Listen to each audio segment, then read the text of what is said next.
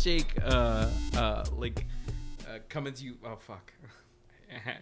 I did it again. I started recording without thinking about it. Well, finish your thought, man. I mean, I was thinking about that whole thing about coming to you live from Thursday night. From Thursday night. It's the Robots vs. Taxes Comedy Hour, starring. Sorry. Jean-Claude Van Damme. Nick Nolte. John Cage. So there'll be like 5 minutes of silence in this one. Yeah, exactly. Daniel Day-Lewis. Daniel Day Kim. You'll get to guess which one is which. Oh, man. Because Daniel Day-Lewis can play such a convincing agent. He's got the chops. He can play can do anything and get an award for it. You know, he's that kind of guy. Daniel Day-Lewis is actually playing the part of my microphone tonight. He can disappear into any role. Yes, he can. That's what he can do. He can probably. I heard that he's actually going to be the Infinity Gauntlet in the Infinity War movie. Yeah. And you can tell because, at the bottom of the gauntlet, there's a very distinct mustache, so you know it's him. But anyway. But yeah, so we are Robots versus Taxes.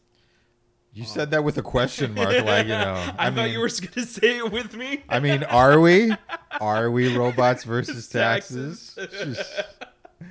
Okay, let's make a firm decision on that. I'm Ernesto Manciba. I'm Pablo Morales Martinez. And we are Robots versus Taxes on Radio Free Brooklyn. Yeah. Yeah, back at you. All right, this week, this motherfucker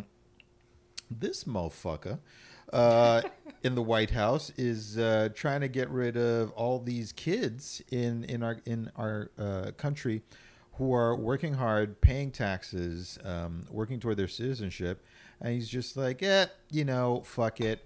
At least that was the news last week, if we're being up to date here. Right. But with developments today, right. Apparently there was a three-way between him, Nancy Pelosi, and Chuck Schumer. Yeah. That's I'm gonna say it on up is down, black is white. Yeah. I mean, it's the weirdest situation we're involved in terms of what Trump is doing with it's almost. I'm somewhat attracted to Nancy Pelosi. Are you? I'm sorry. Was that where we were going or no? Oh, sorry, my bad. No. But you know what? I could see the two of you together.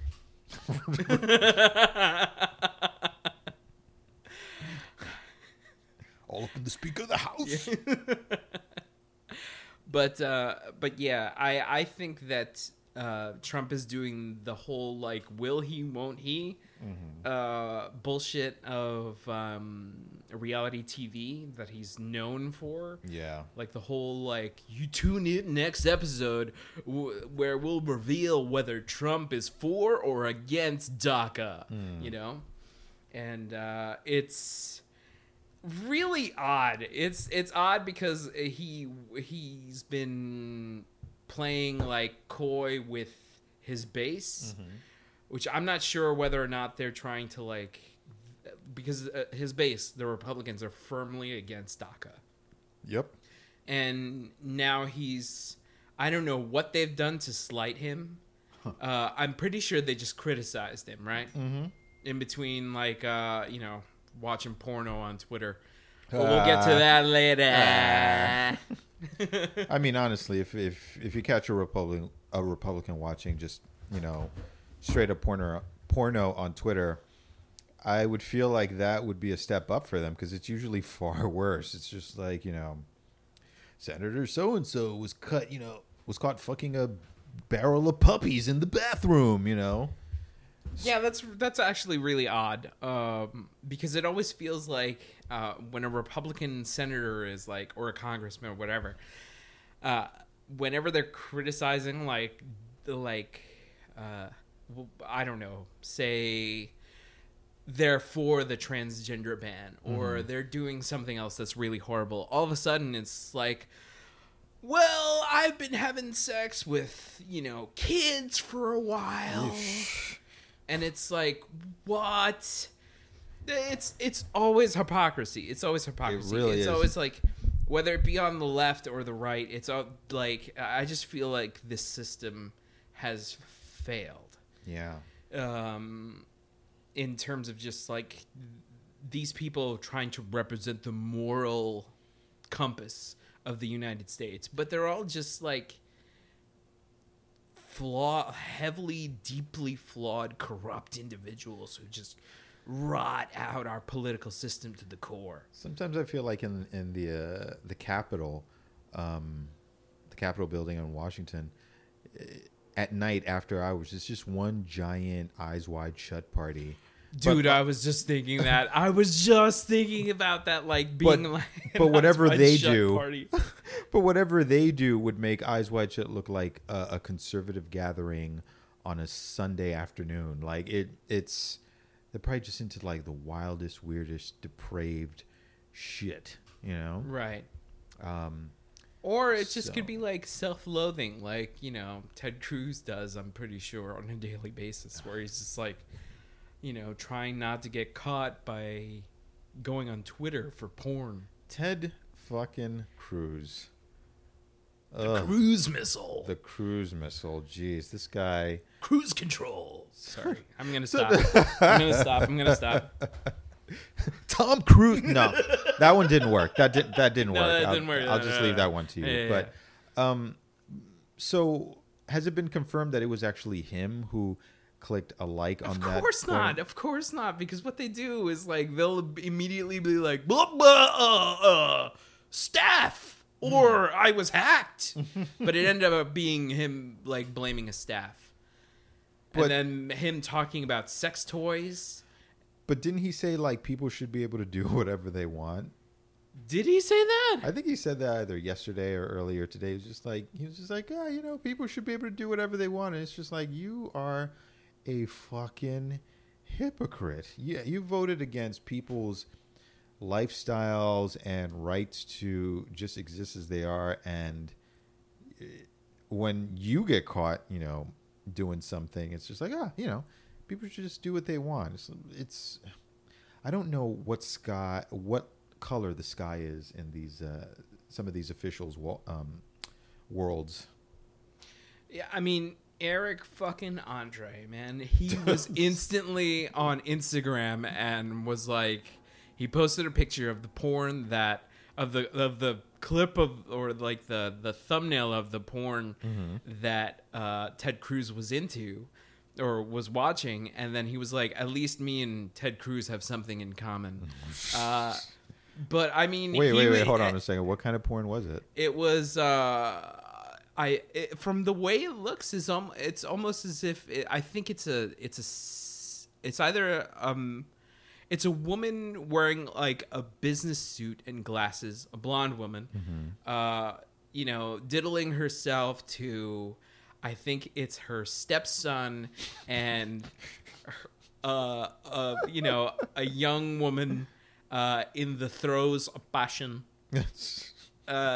So it was pretty fucking graphic, and like I've just been having a lot of fun seeing what the mainstream news media has been doing in terms of trying to like talk around this shit, because they're just like, what the following scene you're gonna see is fairly graphic, we can only show you what happens from the shoulders up, and it's just like a woman wearing glasses, and it's hilarious.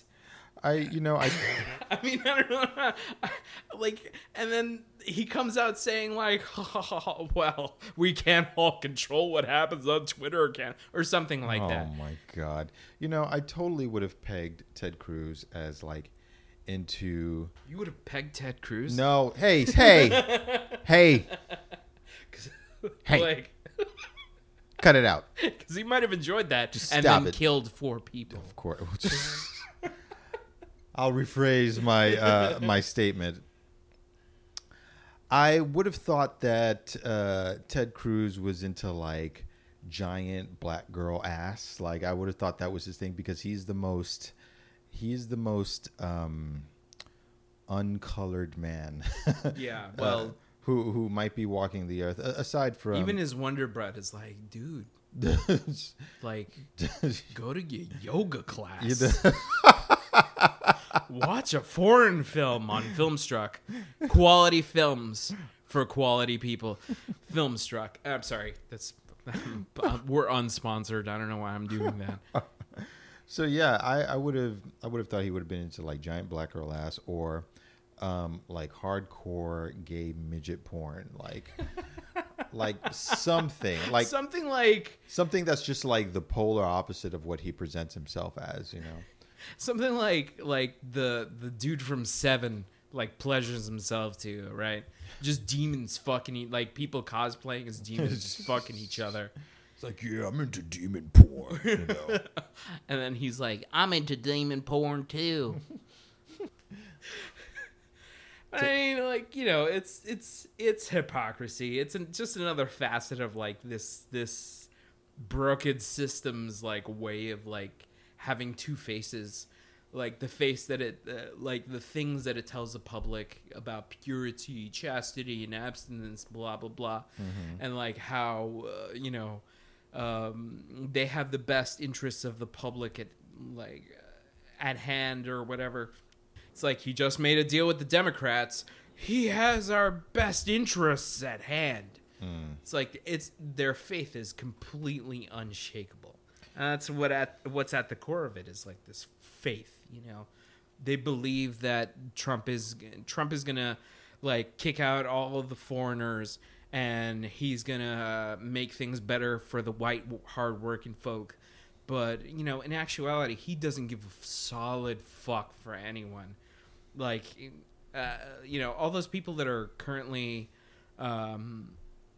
you know, in dire straits because of the hurricanes that have been plaguing like the Southeast and like, you know, Houston and Florida. Yeah, the red states. I've never felt so bad for Florida.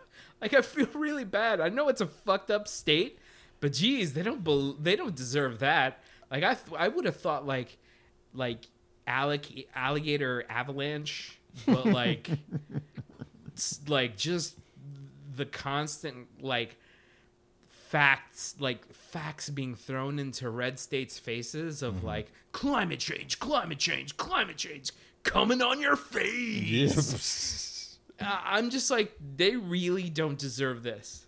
I mean, look. Like, don't be heartless, man. I have. Wow. Let me qualify that that I just said. I have family in Florida. Yeah. I was just thinking that. I was like, don't you have family in Florida? I do. I desperately am concerned for their safety and well-being, especially when these hurricanes hit. However, from an abstract sort of larger point of view, one can't help but notice that these red states who voted for Trump, who are throwing their support behind a man who is seriously crippling the EPA, denying climate change, essentially wiped all mention of it from the whitehouse.gov website at the moment of inauguration. You can't help but be like, so what do you guys think is going on? It's just a really bad year? Because these bad years... It's the gays. It's the gays and their homosexual acts. Somehow the gays are, according to them, responsible for so many natural disasters. You have to wonder that why don't we just form a think tank, but for heterosexual sex, a sex tank of people who just who are just fucking for the betterment of mankind, you know? Because if they have my vote, I'm married, but I'm just like, I'll watch from afar and I'll cast my votes. But like, seriously, if that's your logic, if gay sex causes natural disasters, wouldn't heterosexual sex bring us into a utopia? But I digress. It's their logic is so fragmented and so compartmentalized that one can only either shrug at them or get really, really angry because their reasoning does not lend itself to accountability for actual consequence. Like climate change deniers, they can just deny all they want. They'll be like, they can keep moving the goalpost around. Be like, it's just a storm. It's just the sea levels rising, whatever. It happens naturally. And if they're wrong, they're dead. So they never have to. I know, right? It's like, then they're all like climate deniers who are like, especially people who are of the evangelical faith. They'll just be like, this is what God wanted. I'm like, I doubt this is what God wanted. Just coming at it from a very religious perspective, it's like God, if he is truly the Father, or she, right? Sorry, if she, coming like that's I don't know. I've frequently seen her as a she. Same here. But if she's truly like out there and she's speaking to us, I mean, she'd be saying like, stop doing this fucking goddamn like global warming shit. Like, stop letting this happen. And I mean, they consider this like a part of God's wrath or whatever, but it's bullshit. It's just their way of like validating their point of view, and which is shirking responsibility. Yeah, exactly. Because it's easier to look at things simply by blaming things on God, which is kind of blasphemous from my point of view. But I'm pretty sure that they don't see it that way. But it's easy to blame it on God as opposed to actually having an existential thought process and thinking to myself, what am I doing to contribute to this horrible situation? What am I doing to, like, what is it that I'm contributing to the ecosystem, to the political structure, to racial politics, to everything? People are just lazy. People don't want to think about what they're contributing to the environment. And hucksters like Donald Trump or whatever, right-wing senator like Rick Scott, they're just going to continue putting it on God's hands and putting it on, like, pointing the finger at immigration, at black people, at the scientists who think that they're better, because it's easier to do that than to actually think about what the fuck is actually going on. Well said. The thing about religion is that it is such a double-edged sword. It can be the source of a lot of inspiration and great deeds that the human race shows potential for, but it can also be wielded as a tool to control and manipulate the masses, which is what we're seeing in this day and age. Religion, from my perspective, for my belief, arose from the fear of the unknown. Imagine being... I'm sorry. Can I just... Yeah. Are you an atheist?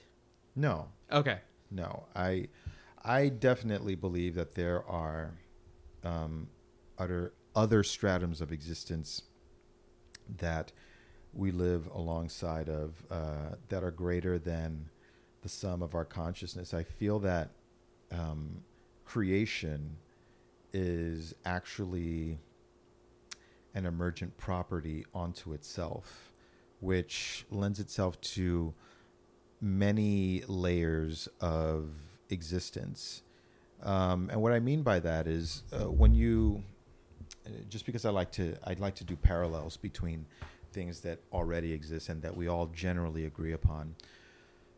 When you look at the human body, when you look at human intelligence and consciousness, there's no one part of the brain or one part of the body that's like, look, that is human consciousness. This little piece is what makes Pablo Pablo, or makes Ernesto Ernesto, or and so on and so forth with anybody else. We're a sum of parts and chemicals and processes that give rise to this individuality and, in a greater sense, humanity, the human species. And when I look at nature, at the very small and the very big, you see parallels between like quantum mechanics or subatomic particles. And then you look at the solar system and galaxies and see other similarities of one thing orbiting the other, structures that look very similar. There's very deep science that explains them and shows that there are distinct differences, but one cannot ignore the similarities as well. And when I think of life as an emergent property, again, human consciousness is an emergent property because we are essentially greater than the sum of our parts. All of this working together makes this thing that is more than just hydrogen, carbon, water, all working together to be like this soup. We can think, we can make language, we can make art, we can take action. Life, in terms of like the sphere of a planet, we have a distinct fingerprint as Earth. You look at the atmosphere, there are certain signs within the atmosphere, because of the waste that we produce, carbon dioxide, that would signify some sort of life. And if you get deeper into it, let's say you were an intelligent civilization that didn't start on Earth, then you can detect our radio waves and say, hey, there's something being emitted from this planet that is not naturally occurring, mainly radio signals that follow a very specific and artificial pattern. And I think in the greater cosmos, perhaps our galaxy, certain clusters of the universe, we see that in an even bigger way. I mean, at least that's my theory. That's something that's yet to be detected. And there's something about that for me tells me that there's something more than just the sum of the parts. I feel like there is perhaps a greater intelligence or consciousness that has some role in dictating the way this all plays out. So you don't believe in it in like the biblical sense, right? You don't believe it in like in terms of like Catholicism. I'm not sure if you were raised Catholic or not. I was raised Catholic, and I guess growing up, I subscribed to that way of thinking, and I haven't completely abandoned it. But for me, I think that Christianity, Catholicism, Judaism, Islam, and all the other religions of the world are an attempt at explaining this vast thing that we've barely even dipped our toe into.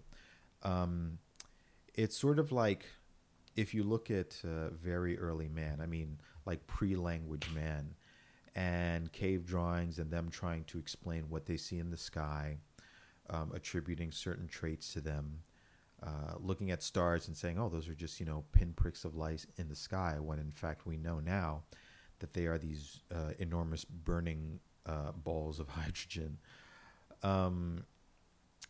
I think that for religion, the stuff that various cultures have written over the centuries is in that same vein. It's like trying to grasp at this immensity that the human mind cannot take in all at once. And if we make it past this infancy of our existence, I think that our concept of what religion is, what God is, will continue to evolve, and hopefully we'll get closer to what the actuality of that is, and will probably be vastly different than what we think of it now.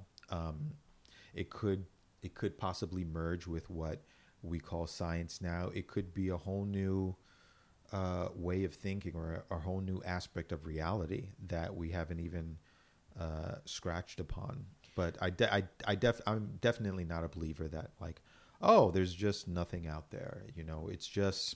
It's all just random. Right, but you're talking about it as if it's not, because like religion, especially Catholicism, follows a very rigid structure. Just speaking at it from my point of view, because I was also raised Catholic, and then I had like a divorce with Catholicism. That must have been tough. Nah. I mean, like, it is, you know what, to tell you the truth, it is kind of tough, because there are certain things about Catholicism that I haven't let go of, like, the Catholic guilt is definitely still there. But, like, you're talking about, like, the evolution of religion and how one day it will kind of, like, merge with science. But that's, but that's if it was allowed to, like, grow roots as opposed to sitting in the potted plant of being a didactic kind of systematic system. A lot of redundancies there. I mean, I keep thinking to myself, I've always thought to myself, like when I was old enough to actually consider the idea of, like, so what's with this crazy religion thing, you know? Is that it's too rigid. Like it feels too, like, there's certain things in there where it like contradicts itself. Like, according to, like, the Bible, like, if you have one thread going over another thread in your clothing, that's akin to murdering a child. Oh, wow. I'm like, wow. Like, that doesn't make sense. Like, and other things, like, you know, if your wife is barren, you have the right to procreate and sleep with as many wives as you want until you bear children. Like, yeah, that doesn't sound like patriarchal influence at all. You know, exactly. It just feels like it was written by a bunch of dudes with their own, like, well, you could fuck if you want. I'm pretty sure God's cool with that. You know. I think you're definitely right. There's definitely a rigidity with Christian Judeo faith as interpreted in this day and age. However, when I look over the centuries at how it has been wielded, I think it's gone through several different forms that in this day and age is now being reinterpreted for many different denominations. We see women now taking up roles in the church that couldn't have existed just a few hundred years ago. Yeah, but that exists outside of the actual Vatican, like the Vatican viewed or surveyed Catholic Church. It exists outside, but just the simple fact that it can exist, period, without being true. Yeah, without women being stoned to death for being reverends. Exactly. I think it shows that the church recognizes there has to be flexibility in order for it to survive. I mean, even in recent years, certain scientists within the Vatican have said, you know, hey, there could be life outside of Earth. You know, we don't see anything in the Bible that says that there couldn't be. You know? Are you quoting Cool Pope? Like Latino Pope? No, I wish that's what he said. I'm sure he's down with it. Latino Pope. Latino Pope. But they said this during, you know, Nazi popes. Oh, shit. Pope Pius IV or whatever. Tenure. They basically opened the door to the possibility that, okay, there could be extraterrestrial life and it doesn't contradict God's word. And I think that's just one example of them trying to be flexible, because the world is in a certain amount of the beginnings of upheaval. We think that things are crazy now. You know, just give it a few years. But I hope not. I hope we fucking trudge our way out of this cesspool of a world that we have right now. I think that we'll trudge into something different. I mean, really, this world has never been trouble free. Right now, it's really crazy. But after we get out of this, which I'm definitely looking forward to. Oh, and just a side note to any possible Trump listeners, I really can't wait to rub this administration in your face. Like, because he's really, first of all, he's not going to get rid of all the immigrants. That wall, it's not going to happen. It's not going to get built. No. The best that you can hope for is like a Chipotle on the border. That's it. That's the best that you can hope for. But it's not gonna, it's probably going to have Trump's name, so it's going to be like Trumpotle. Chipotle, and it's going to be the worst shit ever. Like just leftover ground up Trump steaks. It's just like it's like, you know, it's like, oh, I wanted to support this, but everything's so gamey. God. So the world is changing, and we're going through some crazy stuff. But once we get to the other side of it, we're going to be in a vastly different landscape. You know, it's crazy now, but there are good people working in the background, and eventually, the bad and the good are going to manifest in a way that just reshapes society, and then we have to just learn everything all over again. We got to learn what it is to be educated. We got to learn what it is to be employed. We got to learn what it is to define what human is, you know, and that's going to happen in the next few short years and decades. Oh, hopefully it'll reach that point before we like get us like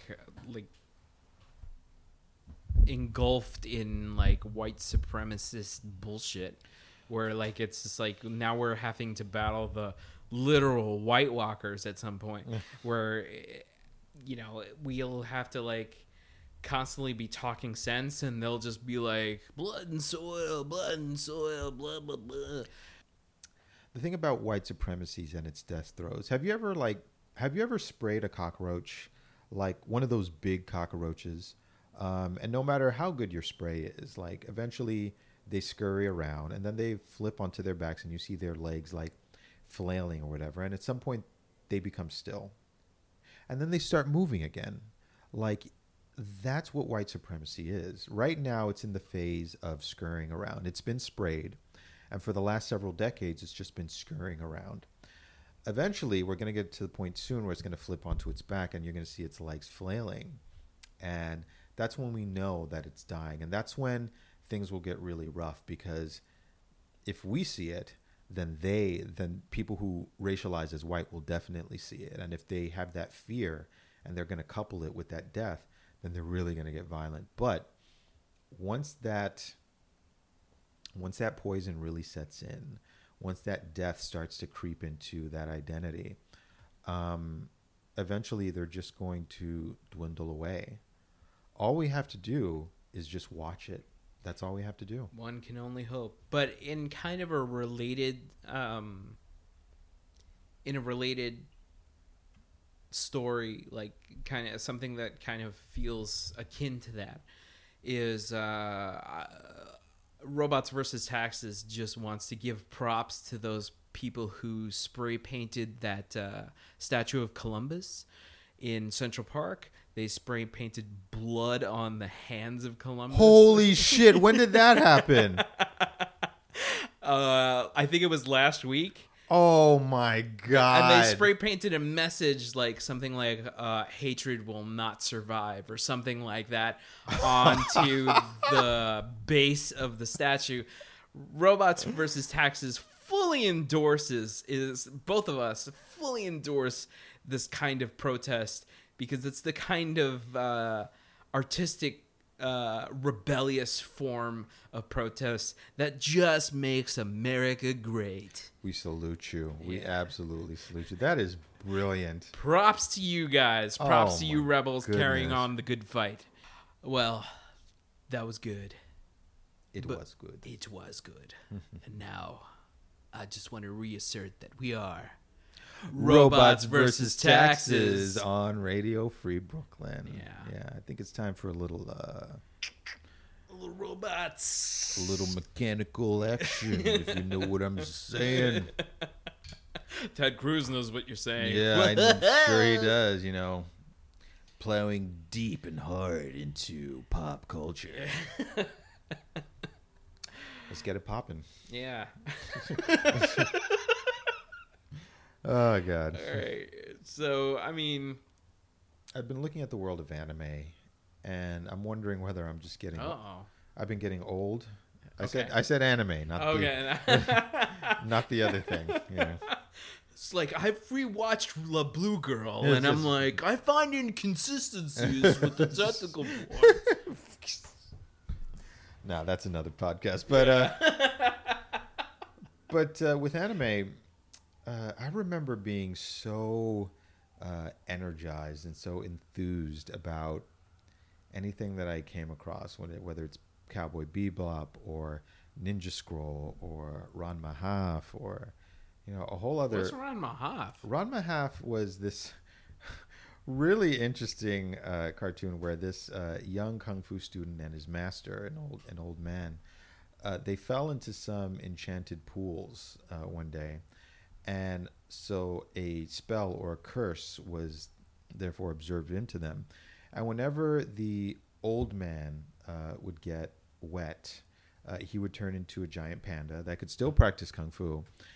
And the young kung fu student, who was male, whenever he would get wet, he would turn into a young female. What the fuck? Yeah. I have to watch this now. It's hilarious, but also kind of complex because, dealing with gender issues in a young boy's life, it's like that could speak to some of the issues of today. Yeah, that sounds kind of odd. Like, it does have a very progressive message. It does. Especially if, when did this anime come out? 80s or 90s? I think late 80s, early 90s. Okay, gotcha. It was really, really interesting. Yeah. Silly Japanimation characters and the affectations therein.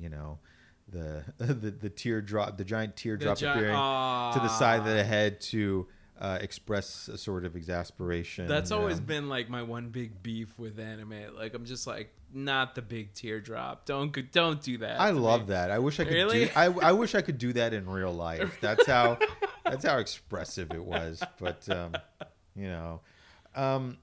but when I look at modern anime, it's some of it can be quite nice, but there's something about it. It's so polished. It's so most of it is one way. It's putting these young characters in weird situations. I feel like the popularity that anime has gained in the West has influenced the production of it. Definitely, because in Japan, because definitely in terms of in terms of seeing shows like One Punch Man and especially the new Gundam series with and I'm talking about Iron Blooded Orphans. Highly recommend that, by the way. If you want to check out some really awesome anime action with a really dark edge. And what other thing I know I was going to talk about?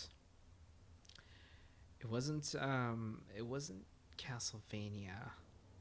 It was the name escapes me now. That was only 4 episodes long. I was I know. jeez.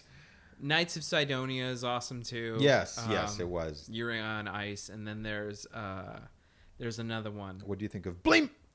Oh, Blame was cool. Yeah. Except I thought that the main character, you told me that Keanu Reeves should play the main character, and I was like, yeah, he's wooden as fuck. I'm starting to think that they could get what's his name from Avatar to play him. Oh, Sam Worthington? Yeah, because he's even more because he's so bland. He's practically cardboard. They should just get Danny Bland to play that guy. Danny, there you go. Yeah, but he'd be too tempted to say every 30 minutes, I am the legendary immortal Iron Fist, protector of Kunlun. It's the one with the giants. Attack on Titan. Yeah, Attack on Titan. Yes, I gotta say that is a good one. Yeah. In keeping with the old spirit of anime, just taking you way into crazy. Yeah, it's it doesn't play. It's fucking nuts. Oh God, when some of those giants were just eating people and the way they animated that, I was just like, this is horror. Yeah. This is If I saw this in real life, I could never be okay again. I'm like, damn, they really took that Jack and the Beanstalk thing and they fucking flipped it on its head. Oof. Because and like I just love the crazy yelling and like it feels like that the main guy Aaron Yeager is always like, God damn it! And I'm just like, even in the English dub, I'm like, damn, that guy's vocal cords must be sore. You did a perfect impersonation of it. That dude was in just a fucking rage the entire time. Like, Yeager, just take a fucking chill pill, dude. Titans will work themselves out. Like, you got this. It's all right. Oh my god. Oh yeah, I can't wait till season 2 of that drops. It's already dropped. Like I don't think it's finished yet, but like I'm pretty sure you can start like torrenting that shit. I'm waiting for it to hit Netflix so I can Netflix, just like binge it. Yeah, because that's what I did with the first one. I was just like, this is good. Yeah. Yeah. And also, if you're looking for really good, like, offbeat kind of, excuse the pun, anime, there's an anime called Kids on the Slope.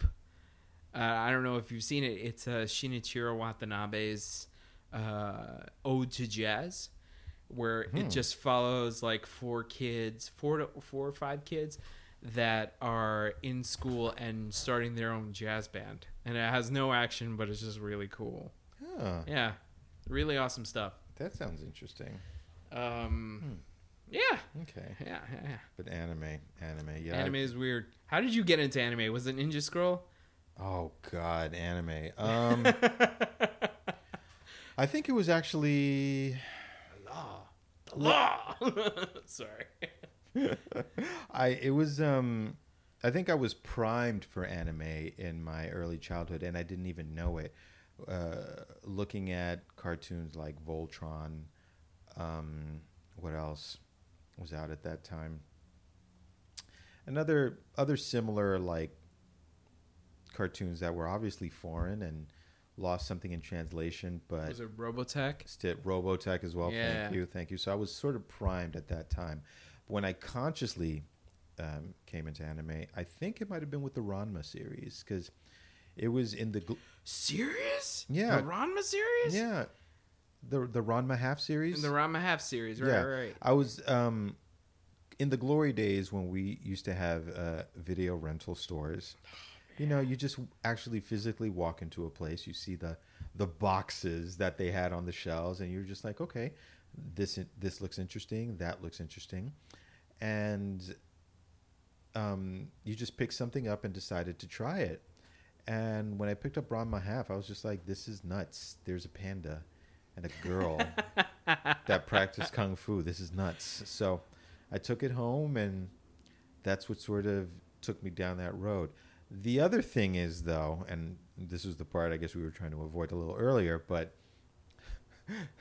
back then the road into other things was so easy to get to.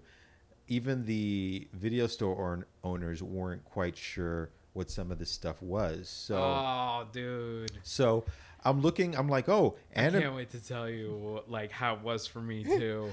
As soon as I'm done with this, I was just like, you know, at that time I was getting anime crazy. I was like, anime, cool. I don't have a girlfriend. I'm just gonna watch anime all weekend.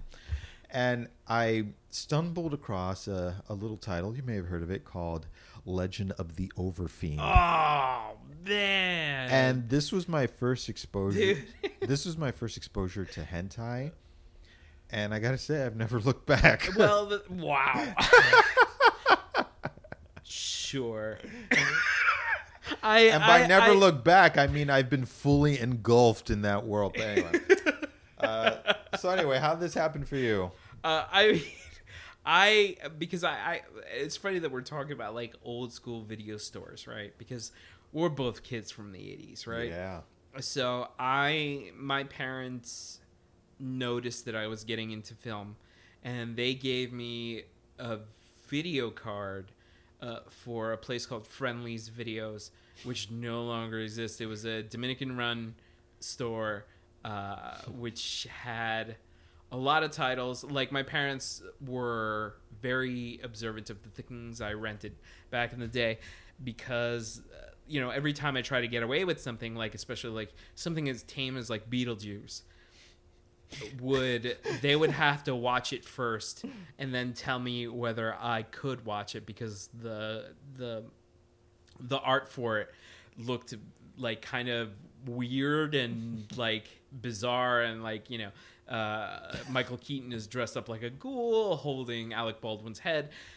So that's how I gravitated towards anime, because I thought to myself, well, these are cartoons, what harm could it do? So my first anime rentals were I think it was Record of the Lodoss War, one of the chapters of Record of the Lodoss War, which is this kind of Lord of the Rings-esque fantasy anime thing. Another was an anime version of The Little Mermaid, which was way more violent than I would have ever thought. Which also included some weird sea creatures with tentacles that didn't rape, but they were definitely trying to usurp the Little Mermaid, who wasn't named Ariel. I forgot what her name was. Her name was Oh no. And then there was it Golgo 13? That's when I was like, it was either Golgo 13 or I definitely remember an anime about a secret agent. I think it might have had Wolf in the title. Where that was the first time I saw a switchblade that acted as a projectile, where they would, like, one of the antagonists would pull out a switchblade, and then the secret agent was like, oh no, you're gonna try to kill me, I'm gonna fuck you up, or whatever. Because back then they had like this company called Swingline do all the dubs, and I don't know if you remember that. But all the animes back then, they were real fans of like, well, if we're gonna curse in anime, we're gonna go all the way and just make up our own slang, and just like, I'm gonna fuck you up, I'm gonna put this knife in your bag, dude. It was just the oddest dubbing ever. But I specifically remember an antagonist pulling out a switchblade, and then the main character throwing a kick. It was blocked, and then the antagonist would hit a button on the switchblade, and the actual blade flew off into his forearm. Oh my god! And then he would just pull it out, and blood would pour out. And then sometime later in the series, he definitely fucked his female co-star, and I was like, "What is happening to my nether regions?" Anime definitely brought us into adulthood. I'm like 11 years old. I'm like, even back then, I'm like, I definitely should be watching this shit. It's just so odd. But the thing is, it just like it paralyzes you once it starts to happen. Like, you think it's going one way. You're like, all right, cartoons, and they're cool, and they're, there's some action.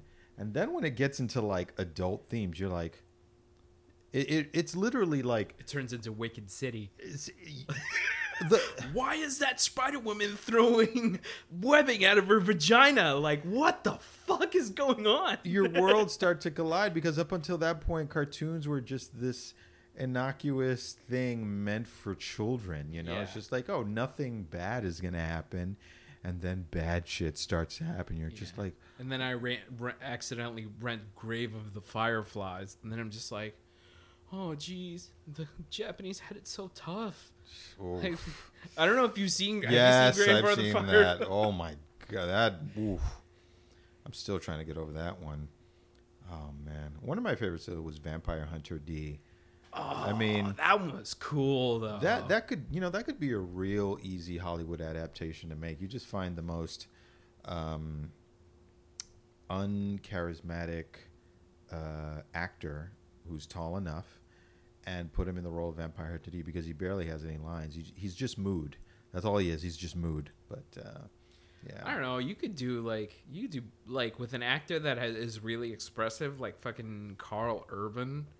Like, well, yeah, but he doesn't have a thin enough. If I remember correctly, Vampire Hunter D had a very thin face. That's true. But like, I hate to go with Keanu Reeves yet again.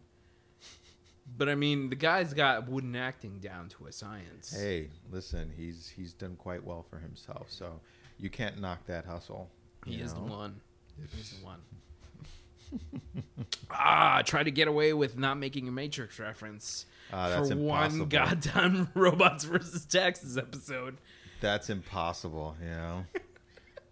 I just did it again. Yeah. It's like shit.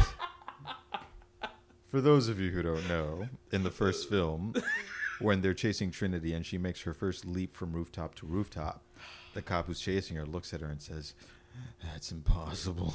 He says that about the agent that jumps. He doesn't say that about Trinity. My apologies. I'm a little tipsy. Thank you for the correction. Yeah, we're both drunk. Woo! Pablo, thank you for that correction. Because we wouldn't want to misinform our audience here. Oh, man. Yeah. But, shit. Yeah, man. Golgo 13 is definitely one of the cornerstones of... Because I definitely remember renting that. And then I saw the... In the 90s, I saw the trailer for Leon the Professional.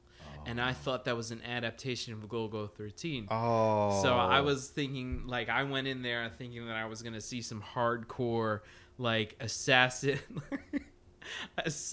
on Queen Bee action. And it didn't actually turn out to be the case. But Leon the Professional is still an awesome movie. Still an awesome film. Yeah. Still an awesome film. Yeah. That was my introduction to Natalie Portman. Okay. All right. Yeah. Let's not get creepy.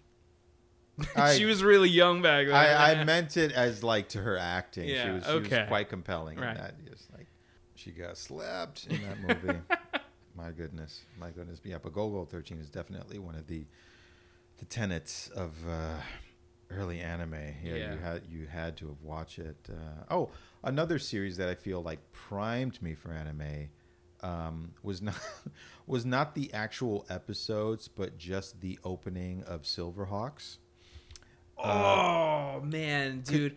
All those opening like I know fucking Thundercats. Their opening was dope, and it didn't look like the rest of the series. No, it didn't. They threw all their money into the openings. It was just like, okay, we're gonna rent this animation studio in Japan for like 2 weeks to bang out this opening, and the rest can be like animated in like Ohio. You know? Yeah. It was never that. Of course, they would drop in a few like clips of the good animation, like when Lion-O, summoned. He went thunder, Thundercat. So it's like that was like the good animation, and then it went back to like incomplete lines. Yeah, exactly. Like you definitely knew the coloring was off, like that the color bled onto like the background. It's like Lion-O lost part of his arm. Oh no, he didn't. It's just shitty. It's like for the next 5 minutes, we're only going to animate the characters' mouths, and that's it. And even then, we're just going to loop 3 seconds of that animation over and over to mimic all their speech, Oh, my God. So, yeah. But, yeah, the opening of Silverhawks and Thundercats probably primed me for animation. Because with anime, even though they have their, animation tricks, they did everything with cinematic intent in mind, which just created a whole mood that kept you riveted to the storyline and what was going on. I know we're coming to the end of our show, but like I did want to reference just really quick.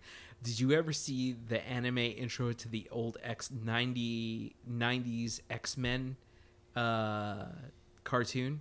There was an anime intro to the. Are you talking about the one that was on Channel 5 on Yeah, Saturday yeah, night? on Really? Channel 5. Yeah. They like apparently in Japan they did their own animation for the X-Men, and it looks fucking dope. I gotta YouTube that fucking shit. Yeah. As soon as we find it, listeners, we're gonna put that up on the Robots versus Taxes Facebook page. Yeah. And we might even link it on Twitter as well. So. Also, just to remind everybody, we are available on iTunes and Podomatic, and with the new Radio Free Brooklyn app, you can enjoy us whenever you want. You can get a little bit of Ernesto, a little bit of Pablo in your ear. Wow. That was creepy. So, if you want to get into the mood, listen to our voices. We're not quite sure what that mood is, but it'll get you somewhere. It's sexual pleasure. But also follow us on Facebook and Twitter and Instagram at Robots. V as in Victor, S as in saber of lightsaber. Taxes. Oh boy, that was a reach.